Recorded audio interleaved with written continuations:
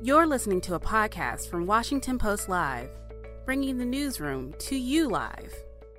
Welcome to First Look, Washington Post Live's one-stop shop for news and analysis. I'm Jonathan Capehart, opinion writer for the Washington Post. While all eyes are on the Ukraine-Russia border and on Russian President Vladimir Putin as the world wonders, will he invade Ukraine? Karen Demerjen is the Washington Post Pentagon correspondent who also covers national security in Congress. Karen, welcome to First Look. Good to be here, Jonathan.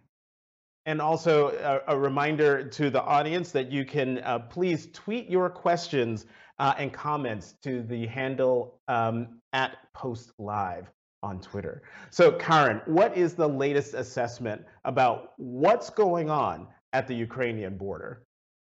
Well, there's this steady buildup of a Russian military presence there, both at the Russia-Ukraine border and at the Belarus-Ukraine border, too. So that's the Eastern Front for Ukraine and the Northern Front for Ukraine. And tensions are rising. This week, you saw official written response from the United States and NATO to Russia's demands. Russia had demanded that they put their responses in writing. That basically lays out the line of where they won't go. They're saying we still want to maintain an open door policy in NATO, as in countries who are aspiring to join NATO have the right to make that decision themselves.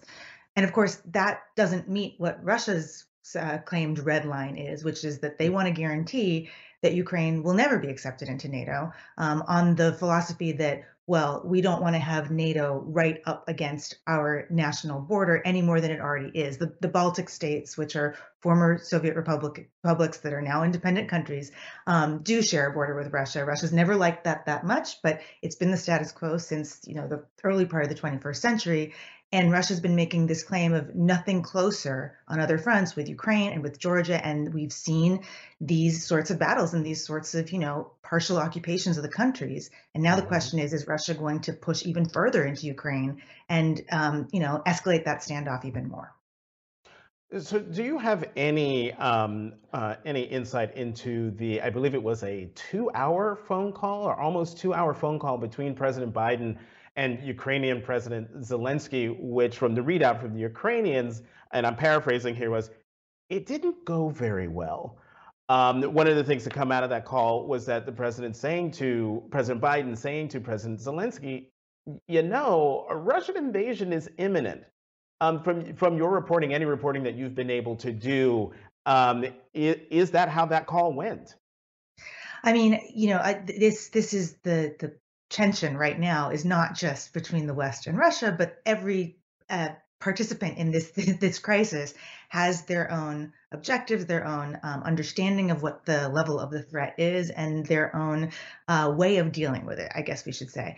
Ukraine's president is a very different character than President Biden is. He's young. He has a very public Twitter presence. He is somebody who who needs to also keep his country calm, right? Because if there's a panic, that could also worsen things. And that's been what the Ukrainians have been communicating. And the United States has clearly been communicating, look, you could actually have a really, really bad, very, very full-scale invasion here, and you have to take that seriously. And there's a unified front happening with the West and Ukraine against Russia about don't do this. But when you consider how many different pieces the West has, it is kind of not surprising that you would start to see these tensions emerge, especially as people start to wring their hands, worry about how imminent this is, and try to prepare for that. You have Ukraine, which has to keep its national population calm, has to actually fight off Russia on the front lines, primarily if that invasion does occur. So there's various swirling objectives there in terms of how they manage what the perception of the threat is and what they're being told by their allies with more robust intelligence capacities that the threat is. But then there's also the 27 different countries of NATO, which have been fairly aligned with each other and fairly unified, I think far more so than the Kremlin ever expected they would be this time around. But still, that's 27 different objectives. They have different geographic placements. They have different historical relationships with Russia. And so keeping everybody in line is a kind of nightmarish proposal and responsibility, frankly, of nations like the United States that have, the firepower to be able to help if things get really, really bad. Well, Karen, let's talk more about this calm that Ukrainian officials are trying to project. The Ukrainian foreign minister says the current Russian troop levels at the border are, quote, insufficient for an all out invasion. How is that claim going over at the Pentagon? I mean, I think that, look, everybody that assesses what the nature of the Russian troop buildup at the border is looking not just at the hard numbers, but also what are the things that are part of the display that they see. And does it include the certain types of units that they think would be necessary to sustain a fight that would go for more than just, I'm going to trip across your border to scare you and then run back home. So these are the different elements that people are analyzing as they look at these different scenarios. But again, interpretively, just because there's not like universal agreement that like, oh, you need to see medical units and then there's an invasion, and if there's not, then clearly there won't be. Everybody is looking at similar information, but then drawing their own conclusions about what it actually means.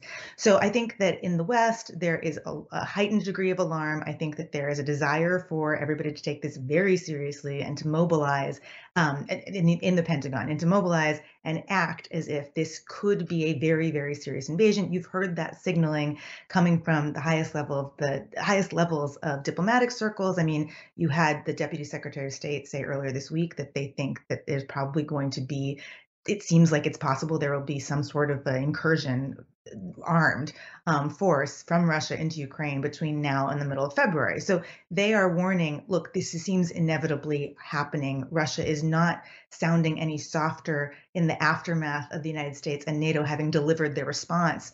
And Russia seems to be treating it as if it's going to be, well, you're giving us more and more reasons to invade. This is a lot of wolf for Russia to be crying and then not make good on it at some point. And I think that's the view from the United States. And so they want everybody to match that view. And, that's you can't Hmm. force other people and other presidents and other governments to see things the way you see them.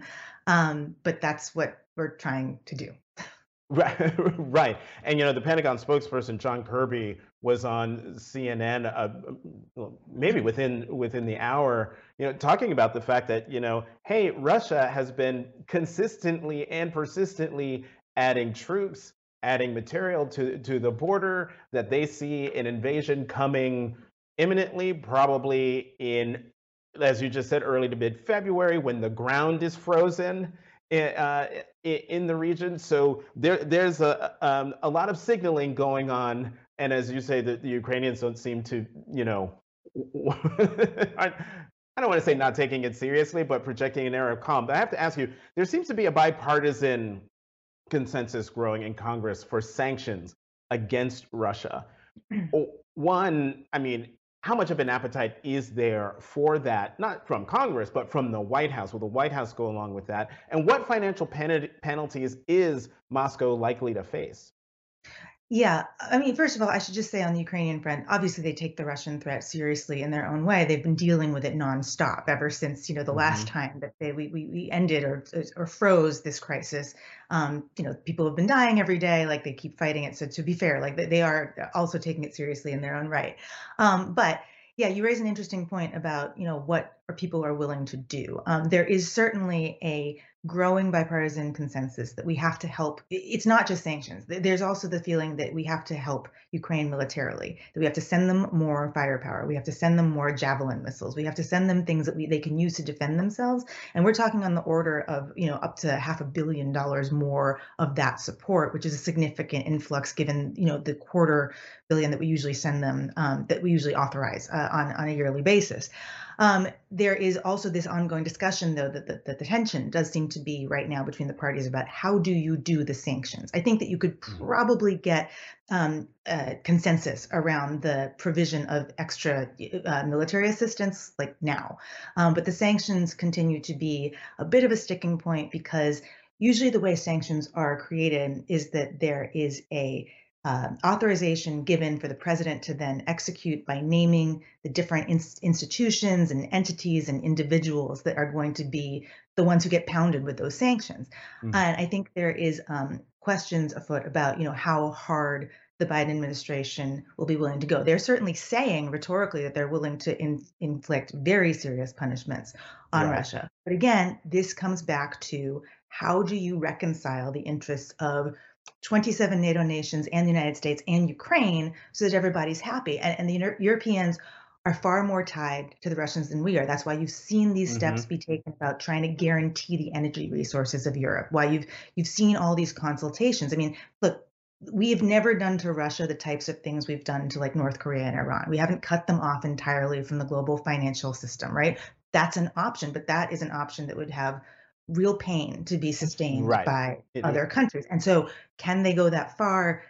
There's some people in Congress that would love to go that far, but others who are not to push the Biden administration further than it might want to go. Right. Karin Demirjian, Washington Post Pentagon correspondent who also covers national security and Congress. Thank you very much for coming to First Look. Have a good weekend. Thanks, Jonathan. We're going to keep the conversation going with the Opinions Roundtable in just a moment. Let's go to the opinion side of the Washington Post, where we will find my colleagues, Washington Post columnists E.J. Dionne and Jennifer Rubin. Welcome back to First Look. Nice to be here. With you. Okay, this is for both of you, but I'm going to start with you, Jennifer. Is the White House effectively dealing with the Russian threat on the Ukrainian border? I think they are, and you're actually seeing some grudging respect coming from people like Mitch McConnell, who acknowledges that they're, quote, going in the right direction. This is a terribly complex negotiation, and the sheer number of consultations and the number of hours spent with our allies, with Ukraine, is really quite remarkable. They've also done something that a lot of foreign policy experts think is wise, which is to give Putin a number of, quote, off-ramps. That is, other options of things we could talk about, things that he could say he got without going to the core issue, which is Ukraine's territorial integrity and Ukraine's right to, at the correct time, join NATO. So they've put forth all sorts of things that they would be willing to talk about, putting those options in writing. And now we'll see if the Russians decide that that's preferable. I think they have gone much further in specifying the kinds of sanctions, everything from export controls to financial controls, to really delinking Europe from Russian energy supplies. So I think right now they're doing what they can. It doesn't mean that they will deter Vladimir Putin, but it does mean I think we've kind of organized the international community and Europe specifically to respond in a very meaningful way that would inflict great harm on the Russians. EJ, your view, is the White House effectively dealing with the Russian threat? Yes, and I think it's getting better and better. I broadly agree with what Jennifer said, and I think Karin made a great point. That was a great discussion you had with her, of how many different pieces the West has. We're talking about more than 24 democracies here that are very complicated internally. Some of these sanctions that we would impose if Russia invaded would have all kinds of complicated economic effects. And I think the administration has, on the one hand, gotten tougher and tougher as time has gone on to really send Putin a message that this will be an enormous problem if he invades, that we will respond with all kinds of sanctions and other measures against Russia. At the same time, as Jennifer said, can he have an off-ramp? Because avoiding this invasion would obviously be a great thing. I think it's worth noting that the Republican Party is actually split on this. The vast majority of people in Congress are tough on Russia and on the prospect of invading Ukraine. But you've got, represented by some folks on Fox News and a few members of Congress, people saying, well, wait, maybe Russia has a point. I think we haven't paid enough attention to this very weird position that's grown on the right that's rather sympathetic to Vladimir Putin. Yeah, that's the thing that, I mean, I'm old enough to remember when the Republican Party didn't view Russia, through a positive lens at any point. I mean, there's nothing that the Russians could do that would satisfy Republicans, but that's just a whole other time. But let's stick to this, the point about Republicans and how they're reacting to what the administration is doing, because some Republicans are criticizing the president for how he's handling the situation. House Minority Leader Kevin McCarthy has been rhetorically asking if the president has learned anything from the U.S. withdrawal from Afghanistan. Um, Either one of you, this is a jump ball, but I'm just wondering of how much of an overhang is the experience from Afghanistan over this whole situation? Jennifer, I'll have you respond to that first. Well, I think these are very different situations. One, we were on the ground in a war. Here, we're not even contemplating, obviously, putting troops into Ukraine, although we would be reinforcing the eastern flank, if you will, of NATO. I think one thing they learned is the value of communication and coordination, both on Afghanistan and later in the submarine deal that we negotiated with the UK on Australia. The administration was criticized for not really doing enough outreach, not keeping our allies informed on an hour-by-hour, week-by-week, day-by-day basis. And I think they're very much attuned to that right now, and they're very much concerned that everyone present a united front. They think that in and of itself acts as a deterrent. But I will say, imagine if in 1956, Democrats in Congress took the side of Russia as it was invading Hungary. Imagine in 1968 when the Russians quelched the uprising in what was then Czechoslovakia. The Democrats rushed to the side of Russians. This is why it's so bizarre. They are taking the side of an aggressive anti-West, anti-democratic country. And it's really a alarming sign of how far they've sunk into this authoritarian, almost anti-American mindset. It's really stunning. EJ, I want to get your response, if you have one, to this question real fast, because we got to talk about Supreme Court. 100%. I agree with Jennifer. I think there is an overhang from Afghanistan. There are a lot of reports. No one knows exactly what's on Putin's mind, but it is said that he sort of saw this as a sign of American weakness and may react. Maybe there's something to that.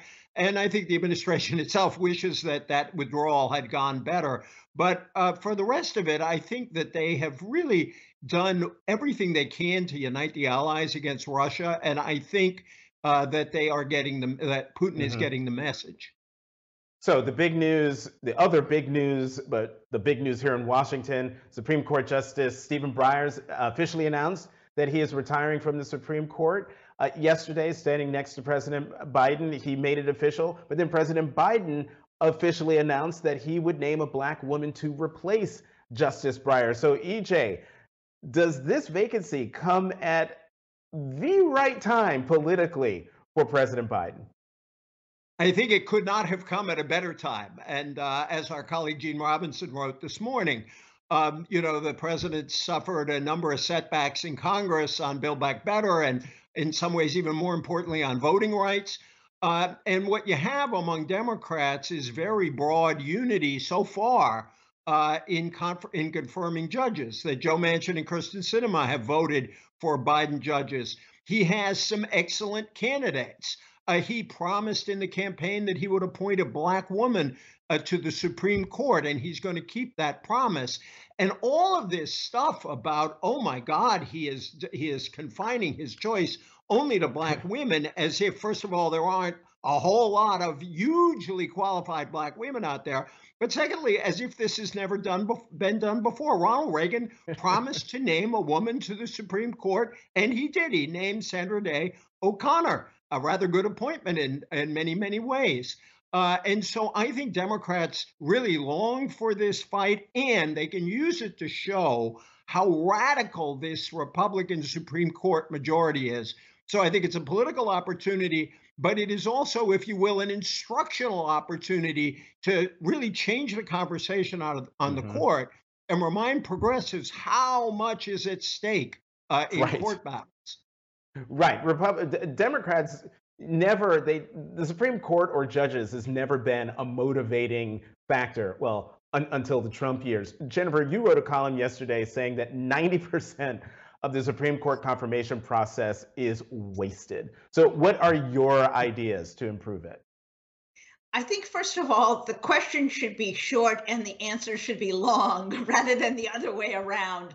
The Senate Judiciary Committee is infamous for long speeches, pontificating, a bunch of wannabe judges trying to show the real judge how smart they are. And it really does no good whatsoever for them to kind of drone on and on. So first of all, let the nominee speak. Secondly, they should be avoiding the stupid question that they know the judge cannot answer. She is not going to say, do you think Roe v. Wade is settled law? She is not going to say, what do you think about Citizens United?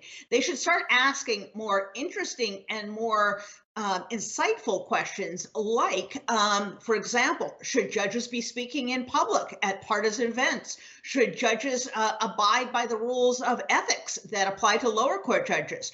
What is the basis for the way you look at a case of first impression? What are the factors that you look at when considering precedent? In other words, they should see how supple the minds of these women are. They should see how a judge thinks. And it's instructive for the public to understand that this is how judges should behave. The current judges, the six very right-wing majority judges, have in many ways behaved in a very injudicious manner, and very political, very kind of thin-skinned. And I think it's time for a reset, both for the Senate and for the bench. So I would love to see, I know this is pie in the sky, but a more sober, more decorous kind of hearing, in which we might actually learn something about what judges do. Could I say something on that? I agree Hope with springs Jennifer. eternal. Go ahead, in AJ. general, in general, that you should have shorter questions and fewer speeches and let the people sitting there who are the nominees speak. But I think that given a world in which there are going to be speeches, I do think those speeches have to be pointed, clear, and aimed at the large questions we confront because of the right-wing court we have and how dangerous this could get for democracy itself, how the court is really assuming power that rightly belongs to Congress and the president. You know, I was going to switch to the voting rights conversation, but now, given what you both just said, I'm wondering, Jennifer, is it realistic, given the conservative bent of the court and how more active the court is in terms of speaking out and some folks would say legislating from the bench, is it realistic that whoever President Biden nominates won't be asked those questions and the American people won't be looking to them or looking for them to answer those questions with real interest? I think the questions will be asked because I don't expect senators to suddenly develop restraint or respect for what judges do.